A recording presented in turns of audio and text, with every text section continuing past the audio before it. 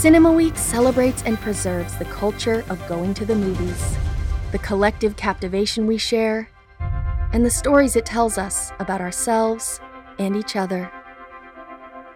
Because movies aren't the movies without each other. Because cinema connects us. Cinema Week. Coming to theaters October 7th through 13th.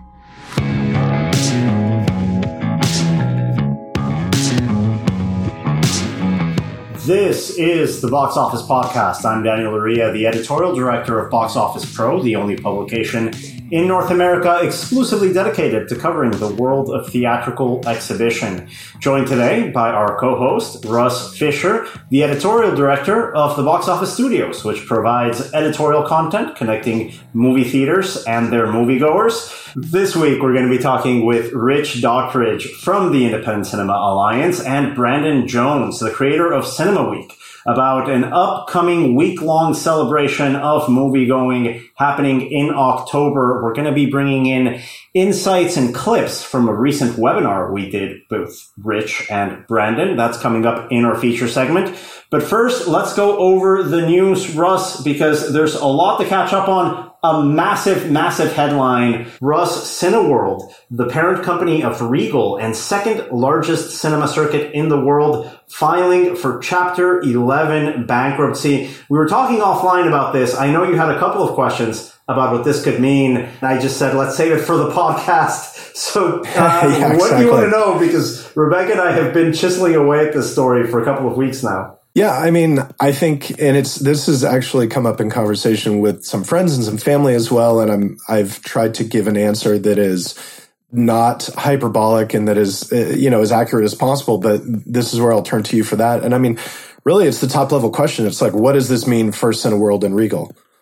Well, let's start with the basics here.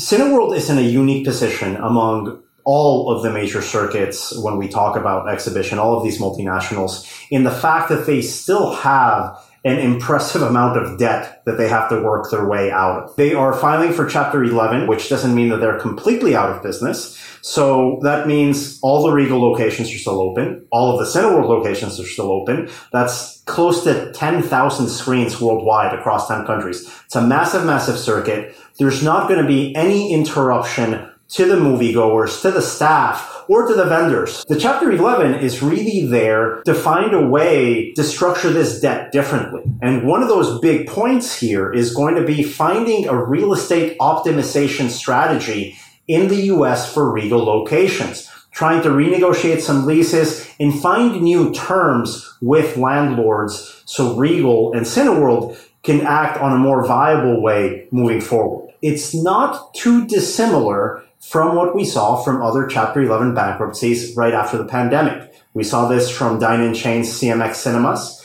We saw this from Alamo Drafthouse and from Studio Movie Grill. All those three brands still alive and well today. They haven't disappeared. It was really a situation where they had to go in, renegotiate with landlords. In the case that some landlords didn't want to renegotiate the terms, they lose a location here and there, and then you have another chain come in and take over that lease under another brand. I suspect we're in for something similar here. And is that, from your perspective, what you can see now, is that the most likely thing, or is there a version of this that ends with an acquisition? The acquisition thing, I think, is going to be very tricky. Every time we talk about a major circuit and a potential acquisition, the first thing everybody likes to talk about is which streamer is going to come in and buy the cinema circuit. Remember when Landmark was on the market some years back, everyone expected Netflix to come in, Apple, Amazon. I still am not buying any of that. We see what Netflix has done. They've bought individual locations as anchor points to promote their own releases. We have 2 locations in Los Angeles. What are those 2 spots that Netflix has? I keep on forgetting the theaters there. I mean, the major one is the Egyptian, but that's been under renovation. It's not even open yet. Yeah, it hasn't even reopened, right? No, we don't have any real world evidence of how that's going to be run or what it looks like or what it means for their business. And everybody else, I mean, Amazon and Apple, are such digital businesses that, yeah, I find, despite the fact that Amazon went into, a physical headquarters with old movie history in Los Angeles, I still find the idea of them moving into physical theatrical business to be, I don't know, on the far side of the likelihood spectrum, you know? I completely agree with you. I think it's a different boat when we talk about Netflix that's in the subscription and streaming business, that anytime they have a cinema location is there to feed their primary business of selling subscriptions. I don't see Netflix going into the buying a circuit business. I don't see that at all.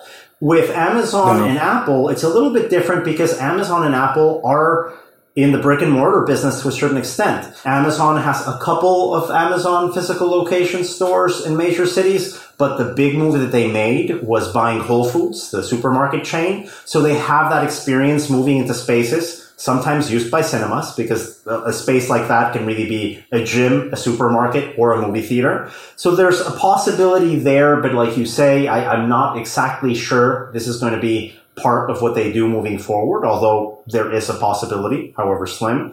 And on the Apple side of things, they have physical Apple stores that have a very specific design aesthetic, that are in very specific set of shopping malls, usually the high-earning shopping malls in major cities. So you have a retail component that Apple has, but that doesn't really fit into a theatrical strategy, right? For there to sell computers, not movie tickets, I don't see either Amazon or Apple going in the movie ticket business. The only big thing I could see here is Amazon potentially down the line going in as a third-party aggregator for ticketing, say like a Fandango or Atom Tickets. I find that to be a lot more likely than them going out and selling movie tickets to their own theaters. And selling concession, like Apple being in the concessions business seems like an unusual possibility. Can you imagine how you'd open that nacho box? Would it be like one of those laptops or like iPhones, very sleek box with your chips and your cheese? Yeah, it's very unlikely. If anything, to be completely honest, I think what we may see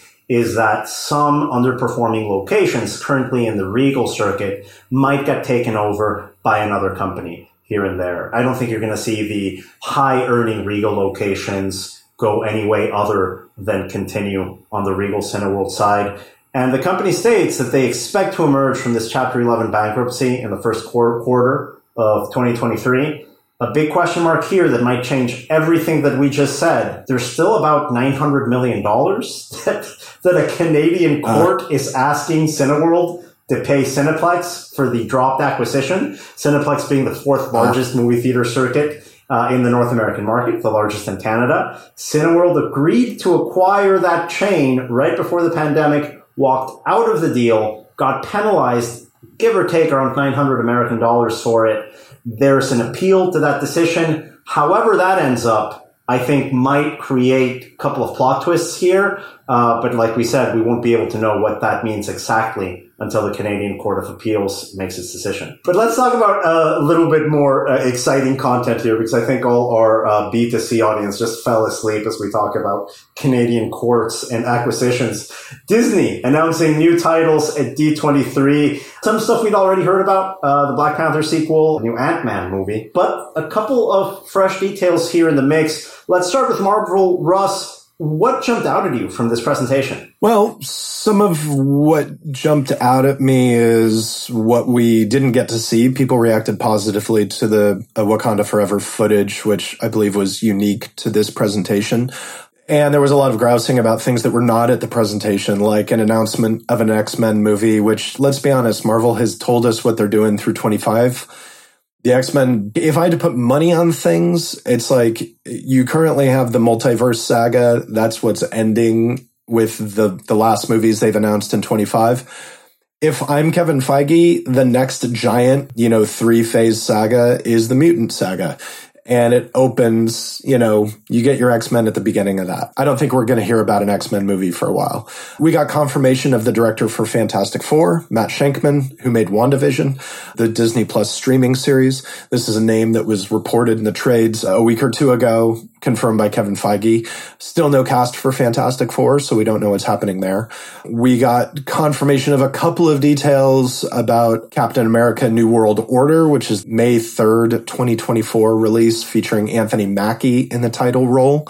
And that one, the big thing there is that the leader, the Tim Blake Nelson character from the Hulk movie of many years back is going to be taking part. So that's interesting. If you like Marvel characters with giant heads. And talking about casting decisions, this Thunderbolts movie, which I had no idea what it was about until you told me it was a Suicide Squad with Marvel guys. That makes a lot more sense. Ish, yeah. Something along those lines. Something like that. Ish, yeah. Well, that movie's coming out July 26, 2024. There's cast members and characters announced for this title. Can you go over the highlights of that announcement?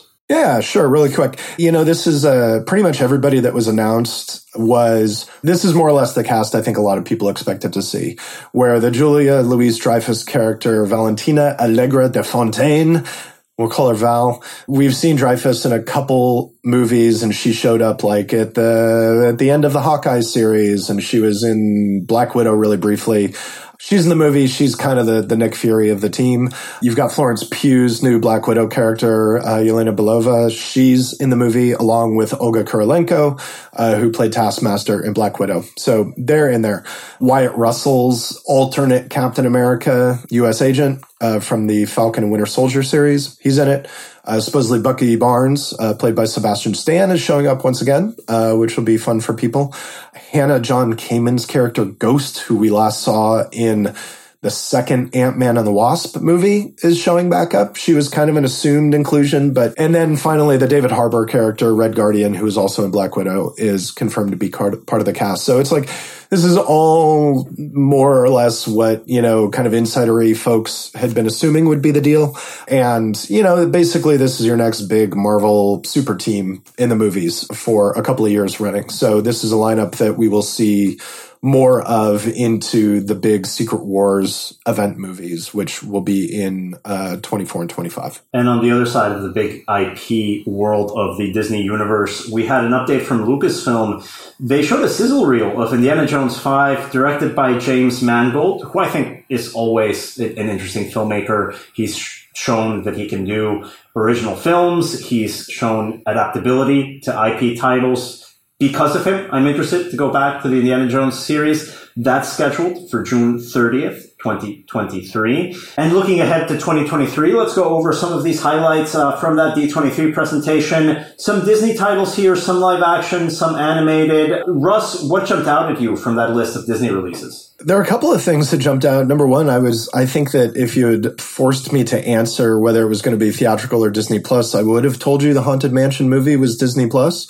But there's a new Haunted Mansion movie directed by Justin Simien, who did Dear White People, with Rosario Dawson, Lakeith Stanfield, Owen Wilson. That's going theatrical March 10th, 2023. So that's actually relatively soon, 6 months away. And then there's the Mufasa, The Lion King in 2024. There's a live action Snow White with Rachel Zegler and Gal Gadot.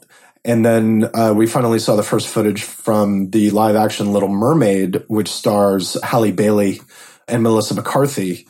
And that is coming in May 2023. So that's relatively soon as well. I think the things that jump out to me more are a couple of the Pixar movies. We knew about Elemental, which is June of next year. Pixar had flags planted on 2 additional dates, and they named those movies. One is a movie called Elio, which is from the writer and co-director of Coco. It's about a boy who ends up going to space and is mistaken as an ambassador for Earth. Which is a very kind of like fun Chuck Jones, Warner Brothers cartoon from the 50s kind of concept. That is March of 24. And it's an original IP. And it more to the point, this and Elemental both mark, it's probably wrong to say a shift, but these are movies that are probably more traditionally what you expect from Pixar than something like Lightyear, which, I think there's a lot of reason to question what effect Lightyear had on Pixar's development pipeline overall, and how the studio is going to incorporate lessons learned from that movie into what they're doing in the future. Elemental and Elio are both movies that, like I said, they look like Pixar movies. They look like the sort of Pixar movie that if you said 10 years ago, if somebody asked you what a Pixar movie looked like, you would describe something that looks like those 2 movies. And then along with that, we have the announcement of Inside Out 2, which is the follow-up to Pete Docter's 2015 movie, which won the Oscar. Inside Out is my favorite Pixar movie. I absolutely love Inside Out. I'm excited that there's a sequel here. There was enough room, I think, in that world, in that universe, to explore that concept further, especially as the main character ages and those feelings change. I'm really curious to see how that turns out. That's coming out on June 14th, 2024. And then from Disney Animation, of course, there's Strange World coming this Thanksgiving, which we knew about. And then coming next Thanksgiving is a movie called Wish, which sort of sounds like the most inside Disney-ish animated movie you could make, because it is about the origin of the star upon which other characters in Disney movies have wished. And that title is going to be coming out on November 22nd, 2023. But let's take it on the other end of the industry, because we know that Disney's hugely important, very important, whenever they do decide to put things on theatrical. Another side of the industry that's also battling this theatrical versus streaming question, that's also very, very important for art houses and independent cinemas all over the country. The independent scene, it's festival season right now. The August-September festivals, Venice, Telluride, Toronto, currently happening. We've got the first sort of inklings of how award season is going to shape up. Let's start chronologically, though. Sundance, which happened earlier this year, we've seen a number of titles already go out. I didn't think it was the strongest Sundance slate coming out this year. I think of those titles, the documentary Fire of Love was very good. I thought Breaking, I believe was distributed by Bleecker Street with John Boyega, was very, very good just as well. Recently. Yeah, I recommend that one. I enjoyed that a lot more than I thought I did. But the big sort of picture coming out from Sundance was another big ticket buy from Apple, which famously bought Coda for a chunk of cash last year, didn't really put any effort for a commercial theatrical release, put all that money throwing a big awards campaign and nice, cool cocktail parties for people like ourselves in LA and New York. And yeah, it worked. They bought an Oscar. This year, Apple spent $15 million.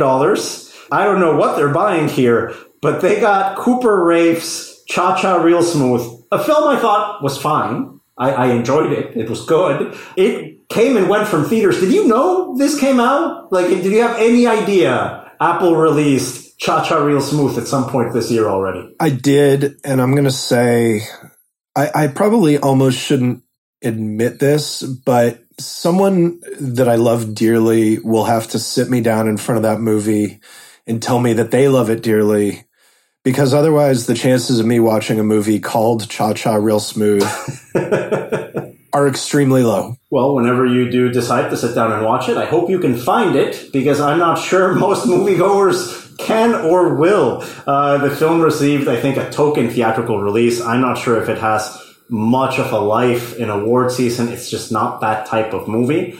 I think that's the biggest curiosity coming out from Sundance. Cannes, a little bit different here. A trio of titles that I haven't seen yet. I missed the screening of Triangle of Sadness at Cine Europe. That's coming out October 7th from Neon. This is Ruben Östlund, who made Force Majeure and The Square. Two movies I really liked. Is that on your radar at all? Are you going to be catching that? Very much so. Yeah, I mean, I like his other movies, and just the sort of basic, the footage I've seen from this one I like quite a lot, and it seems like a mean movie, which maybe no surprise from the person who just told you they weren't going to watch another movie because of the title. Then I'm like, oh yeah, mean movie, look, Triangle of Sadness looks really appealing to me, but it does, and yes, I will watch it. Mean movie is the best way to describe The Square, his prior film that also won the Palme d'Or.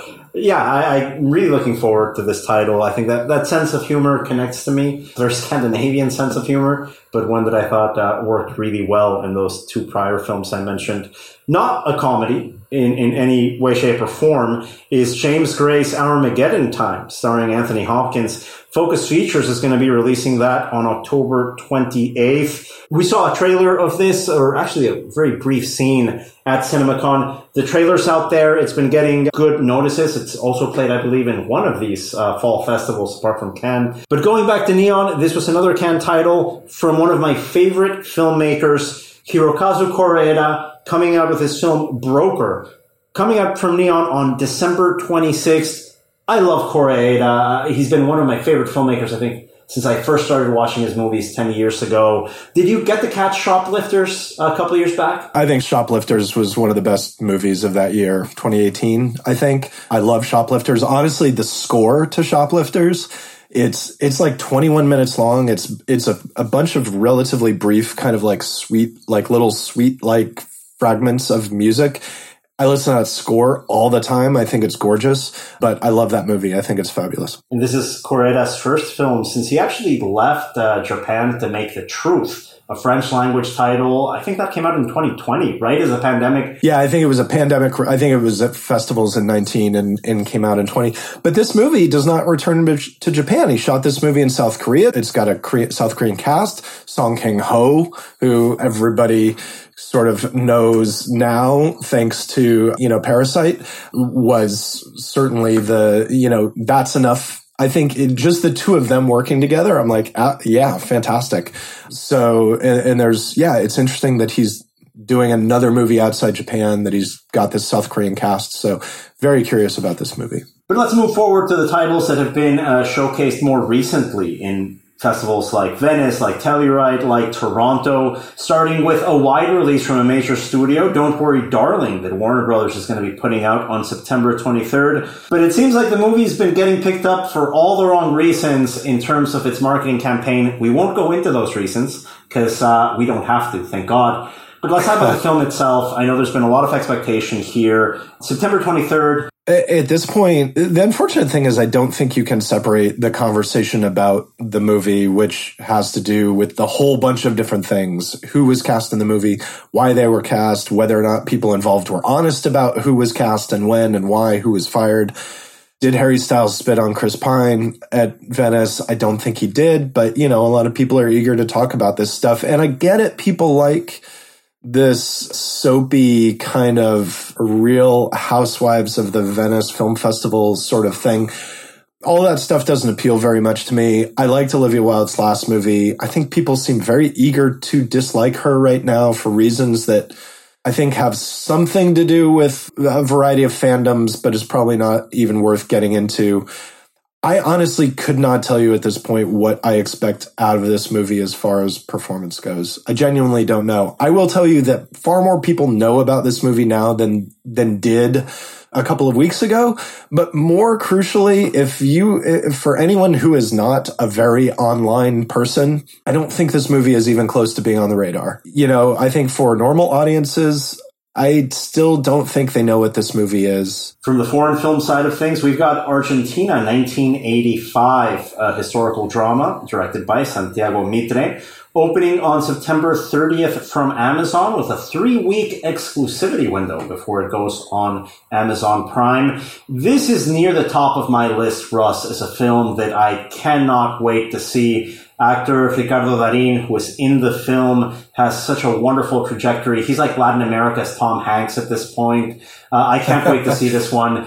Yeah, I'm curious. Amazon's release pattern is always weird to me, and I feel like even despite the fact that it's my job to know what's being released and when, that I'm often very uncertain until a relatively late date what Amazon is doing with a movie, and I find that unfortunate. From there are two movies that I'm extraordinarily interested in. They're both returning filmmakers. One is The Banshees of Inisherin from writer-director Martin McDonagh, opening from Searchlight on October 21. This is a movie featuring Brendan Gleeson and Colin Farrell, who once upon a time, in an age that seemed like it was a completely different lifetime ago, co-starred in Martin McDonagh's first major feature, In Bruges, which is a brutally funny and sometimes just brutal sort of thriller, dramedy comedy.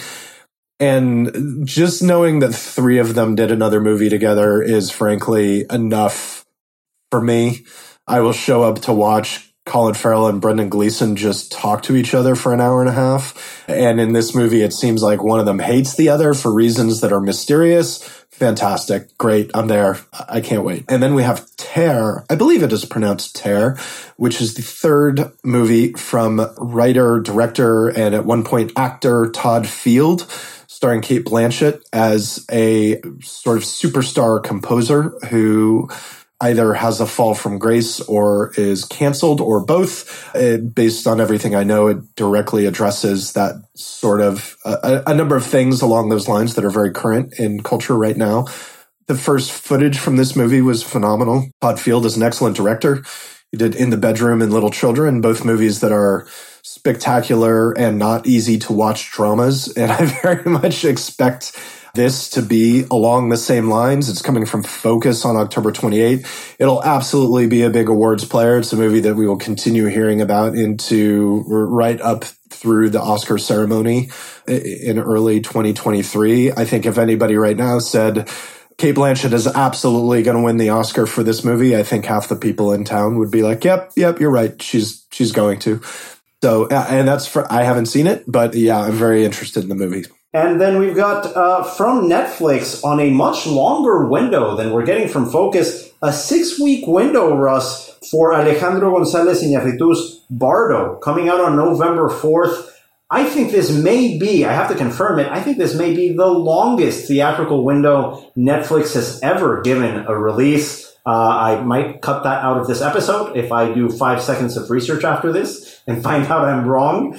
But it's going to be in theaters for a good amount of time. The reception hasn't been great so far from the folks that have seen it at festivals. I'm intrigued. Are you? I'm curious. I think sort of like I was saying earlier that people seem to be ready to dislike Olivia Wilde right now. People seem to be willing to dislike Iñárritu as well. And, this is a movie that is, if I had to guess, I would say that Netflix's long theatrical window on this movie is rooted in the performance of Roma. Obviously, a movie by a different filmmaker, but like Bardo, a movie that has its roots in the filmmaker's past and in his own story.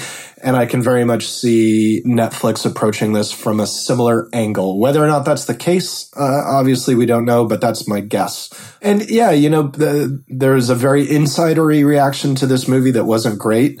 And I'm a little bit suspicious of it and am curious to see how it plays when it gets in front of people outside of a festival scenario. And finally, White Noise from Noah Baumbach, scheduled for November 25th, a 1-month window from Netflix. The same amount of exclusivity that Netflix gave Noah Baumbach last time he had a movie of theirs with Marriage Story back in, when was that, 2019? A decent exclusivity window, once again, for Baumbach and Netflix. This is adapted from a Don DeLillo, how do I say this guy's name? I've read his books and I don't know whether it's DeLillo or DeLillo. I have said both and I'll continue to say both until I sound like corrected. An ignorant buffoon already. But listen, this is one of those books that's been on my I want to read this shelf. Now I get to see a film adaptation first. So you've read some of his books before. I know Cosmopolis, the Cronenberg movie that came out a couple of years ago, was another adaptation from this author. How are you approaching a title like this coming out around Thanksgiving? Yeah, it's interesting. The long theatrical window is, I think that's due to Netflix's relationship with Baumbach, which is great. Having Adam Driver in the lead role is certainly a good thing. It's a weird book. I've read the book based on what I've seen from the movie. I watched the trailer. I haven't read reviews or anything. It seems like not necessarily like Baumbach changed things significantly, but it seems like the way that the movie focuses upon some of the events of the book and presents things is a little bit its own. And that's cool. I like that. It's a very, White Noise is one of those like big American 20th century novels. And the movie certainly looks like it has the potential to be one of those difficult adaptations that kind of struggles with adapting a giant American novel. We've seen this multiple times. They're always tough to do. But occasionally they work or occasionally they find a life of their own. And I hope for the best with this one. I like the cast. I like the book. I like Baumbach. But genuinely at this point, I don't know. And I don't know if it's going to click with people. We're kind of working from a list here, but there are 2 other movies that were not on our list that I think are essential to bring up right now. They both premiered on the same day over this weekend. Reviews for both have been glowing, and I think they both have not only a lot of potential as representatives of as new movies from their respective filmmakers, but I think they're movies that will find an audience. One of them is Glass Onion, the Knives Out sequel from Rian Johnson. Right. Yeah, that's interestingly, Netflix now, huh? is Netflix. It's so well at the festival. And the reviews are basically like, yeah, it's better than the first movie. It does the things that the first movie did that you liked, and it does more and better. And it's amazing to me that Netflix is not, given some of the other long theatrical windows that we've just talked about them doing for other titles. I think it's going to be amazing if Netflix does not do some sort of significant theatrical exclusivity for this title. I would love for people to be able to see Glass Onion in theaters. And so I'm going to be really curious to see what Netflix ends up doing with it. The way our luck goes, they're going to announce it tomorrow in the gulf between when we record this and when we release it. But as of right now, it does not seem like the theatrical plans are public yet. And that is precisely, I think, one of the rare occasions when I look at a title from a streamer that I think, wow, not having this in theaters is hurting theatrical. This isn't something I say with Netflix very often. I don't think The Irishman was going to be a $100 million movie. I love The Irishman. It never intended to be a $100 million movie. It was not going to be that movie. Roma wasn't that movie. Beasts of No Nation wasn't that movie. That's okay. I was always happy that those movies went out in a way where a studio or a streamer could give the filmmakers the resources to make these films for a very limited theatrical audience. I wish they had a bigger run in theaters, but I got it. In this case, Russ, I'm with you completely. This is a multiplex movie.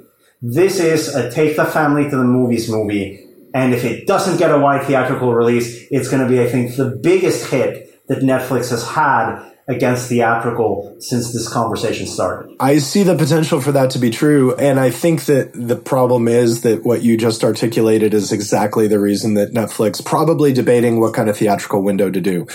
Given the graph of their subscriber numbers over the past 12 months, I can see Netflix weighing the question of like, is this going to do more for us as basically a streaming exclusive? Are we going to be able to juice subscriber numbers with this movie?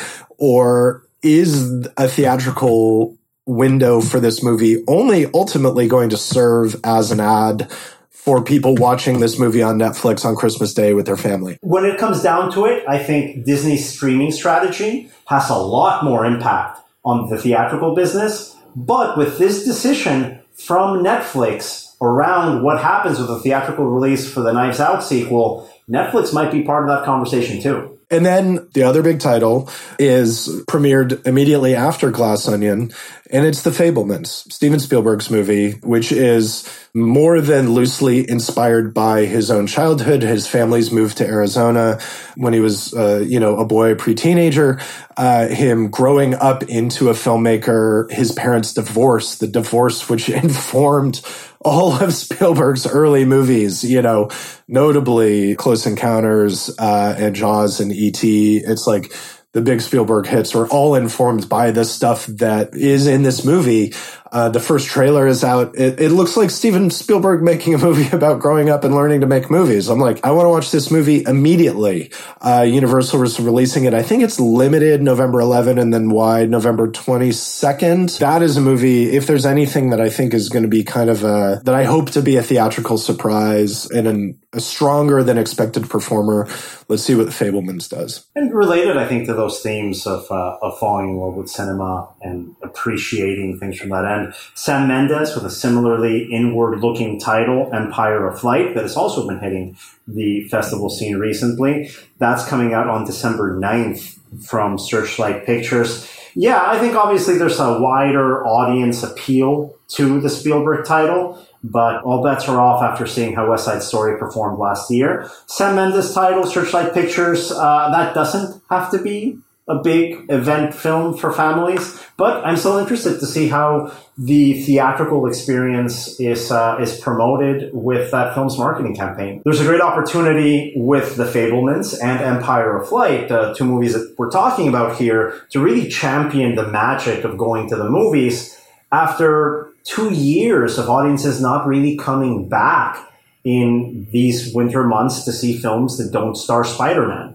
So I think I really hope that's an opportunity that the industry can really jump on and work with these two renowned filmmakers to help promote that angle of their upcoming films. Well, Russ, thank you very much for joining me in this long conversation, going over so many things happening here and affecting the exhibition community. Moving on to our feature segment is my interview on Cinema Week, a new week-long initiative to get people excited going back to the movies coming this October. I speak with Rich Daughtridge from the Independent Cinema Alliance and Brandon Jones, creator of Cinema Week, coming up after this break.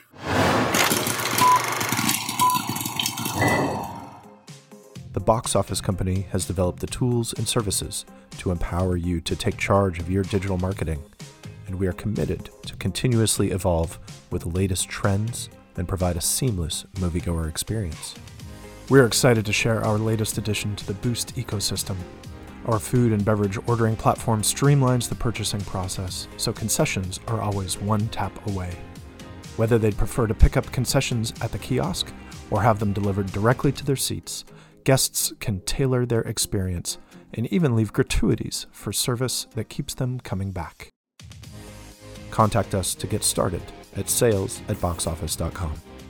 And we are back here on the Box Office Podcast for our feature interview segment of the week around Cinema Week, another initiative coming to engage movie theaters. From October 7th to the 13th, we will be talking to the creator of Cinema Week, Brandon Jones, alongside Rich Daughtridge from the Independent Cinema Alliance.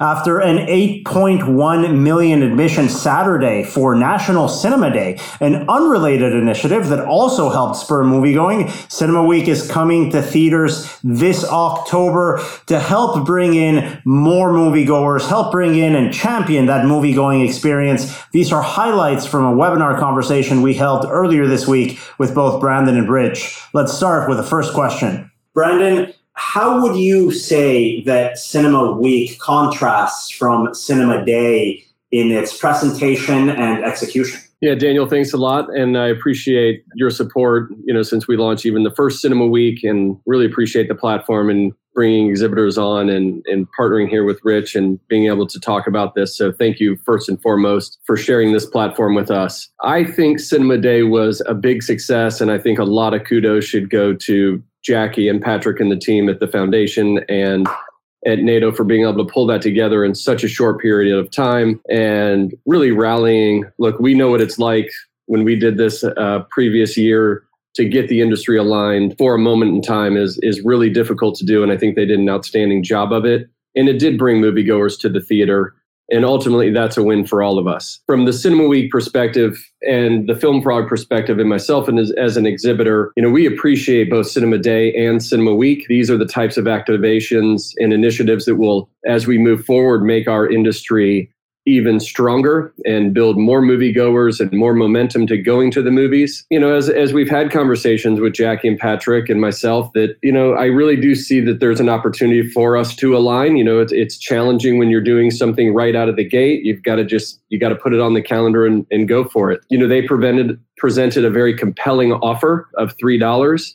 And I think we're Cinema Week, when we got into this, ours was, we really did not want to touch the pricing model. That was not our initiative. We want to really focus on the experience of going to the movies, the amount of content. We'll get into what is all playing during Cinema Week at theaters all over the country. We know that also what we do is a lift for exhibitors. There are some more moving parts with it. So there's different ways you can participate and also ways you can make it your own.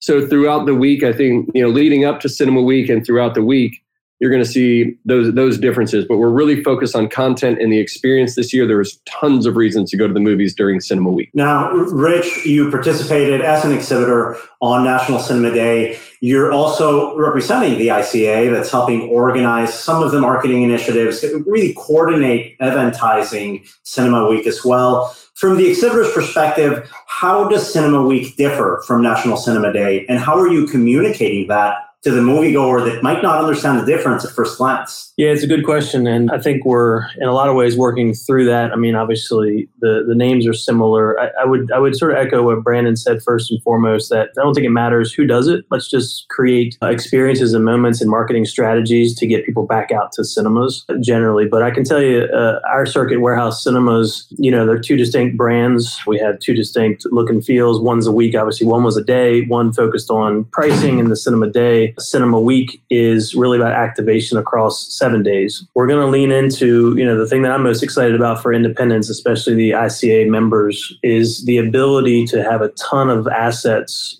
when it comes to jumping into the hangar and pulling down social media assets with copy already ready to go. And then so every single day you have something else to promote, maybe a few times a day, even across multiple channels.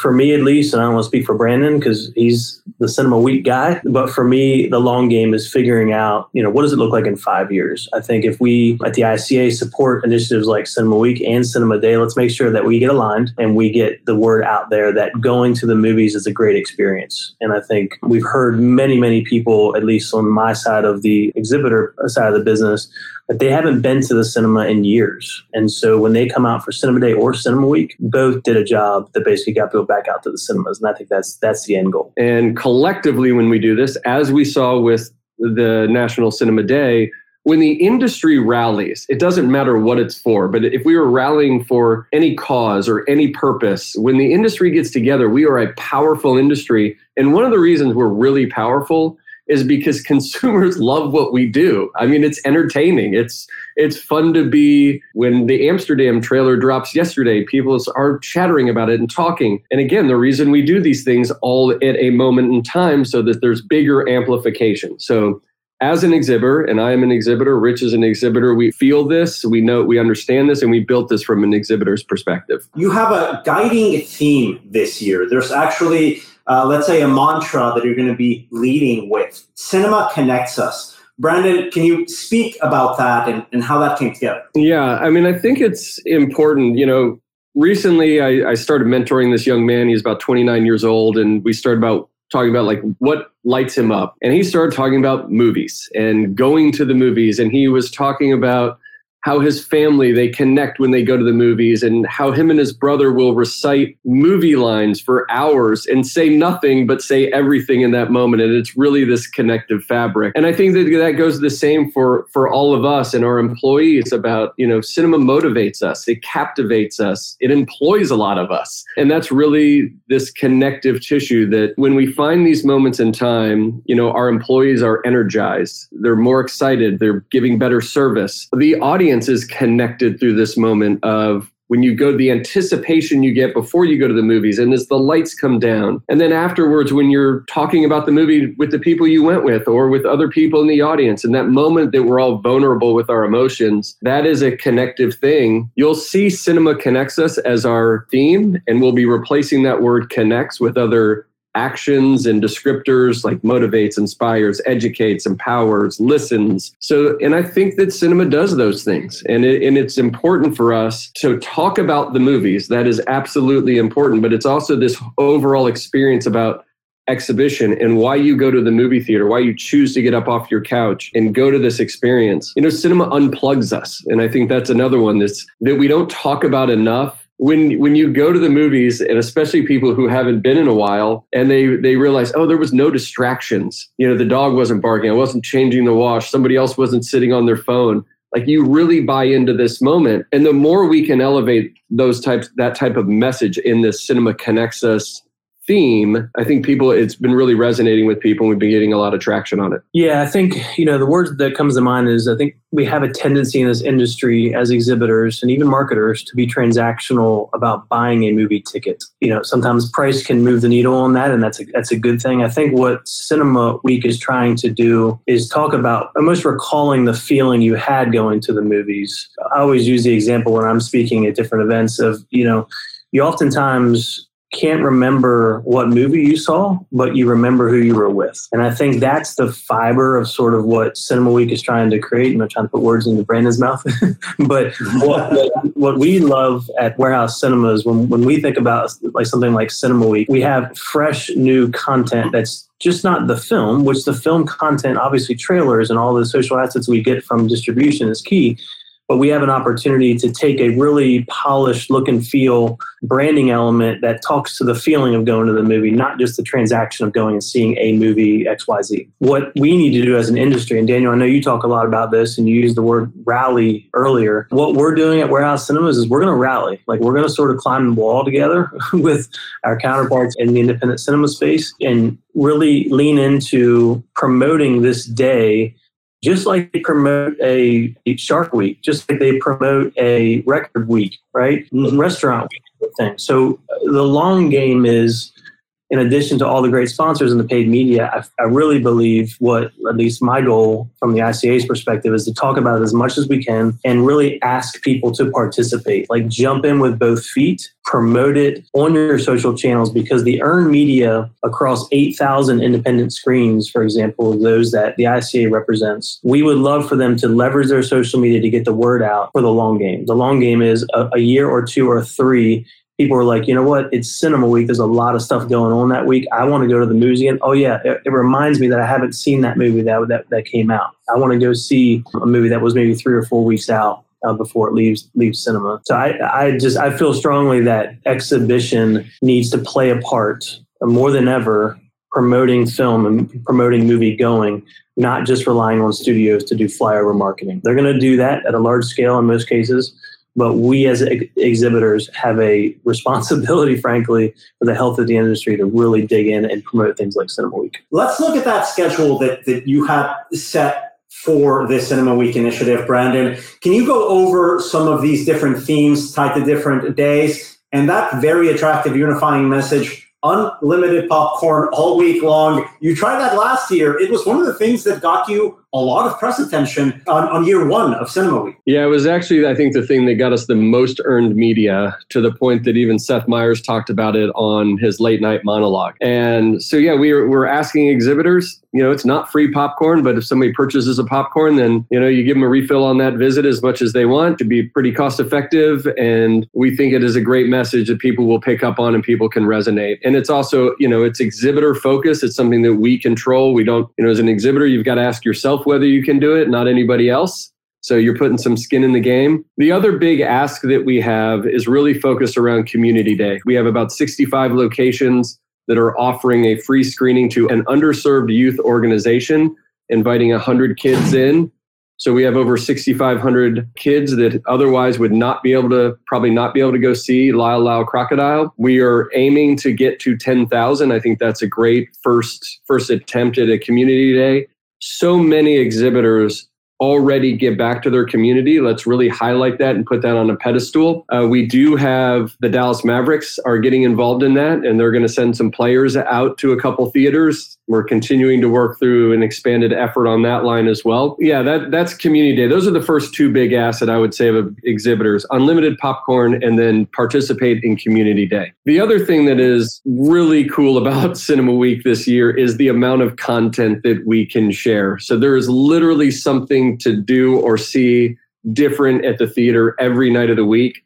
We're going to be in the second week of Bros from Universal, second week of Smile from Paramount. I'm really looking maybe to do something cool with one of those. And then on October the 7th, you have the opening of Lyle Lyle Crocodile from Sony, Amsterdam from 20th Century, and Tar from Focus Features. And then you close out the week with Halloween Ends, the closing out of that franchise with Universal. But during the week, then we want to celebrate, there's 5 event cinema titles. So you can literally, again, go to the movies any night of the week and there's something different. This also recognizes why people need to come to the movies outside of just the weekend nights. So you've got Trafalgar has Billy Joel live from Yankee Stadium. Iconic has a 5th year anniversary screening of A Silent Voice. And they also have Terrifier 2. Both of those can still be booked. There's some room in there, a few hundred screens left for each of those. Then you have from Cinelife, The Retaliators, which is available to book now. We'd love for you to book it during Cinema Week. There will be some exclusive content from Retaliators for Cinema Week, and also they're going to send some of the filmmakers out to do drop-ins at some local theaters. And then Fathom has the 25th anniversary of Scream 2. So that's the week 2 titles, opening week titles, closing night title, and 5 event cinema titles. And we really feel like Cinema Week this year is going to be the kickoff to Q4. There's a lot of content that has come into the week. A couple weeks ago, Amsterdam moved into Cinema Week, which we thought was very important. And you're right, there's literally something for everybody, diverse tastes, different types of movies. You can go on a date, you can go with your family, you can go with your friends, you can go with people who love music, who love horror. I think it's going to be fantastic. And that does it for this week's episode of the Box Office Podcast. Thanks again to our co-host, Russ Fisher, for joining us earlier on in this episode. And thanks to our guests, Brandon Jones and Rich Daughtridge. The Box Office Podcast comes out every Thursday. Don't forget to subscribe. This show is produced by Box Office Pro in collaboration with the Box Office Company and Record Edit Podcast. Thanks again for supporting us. We'll talk to you again next week.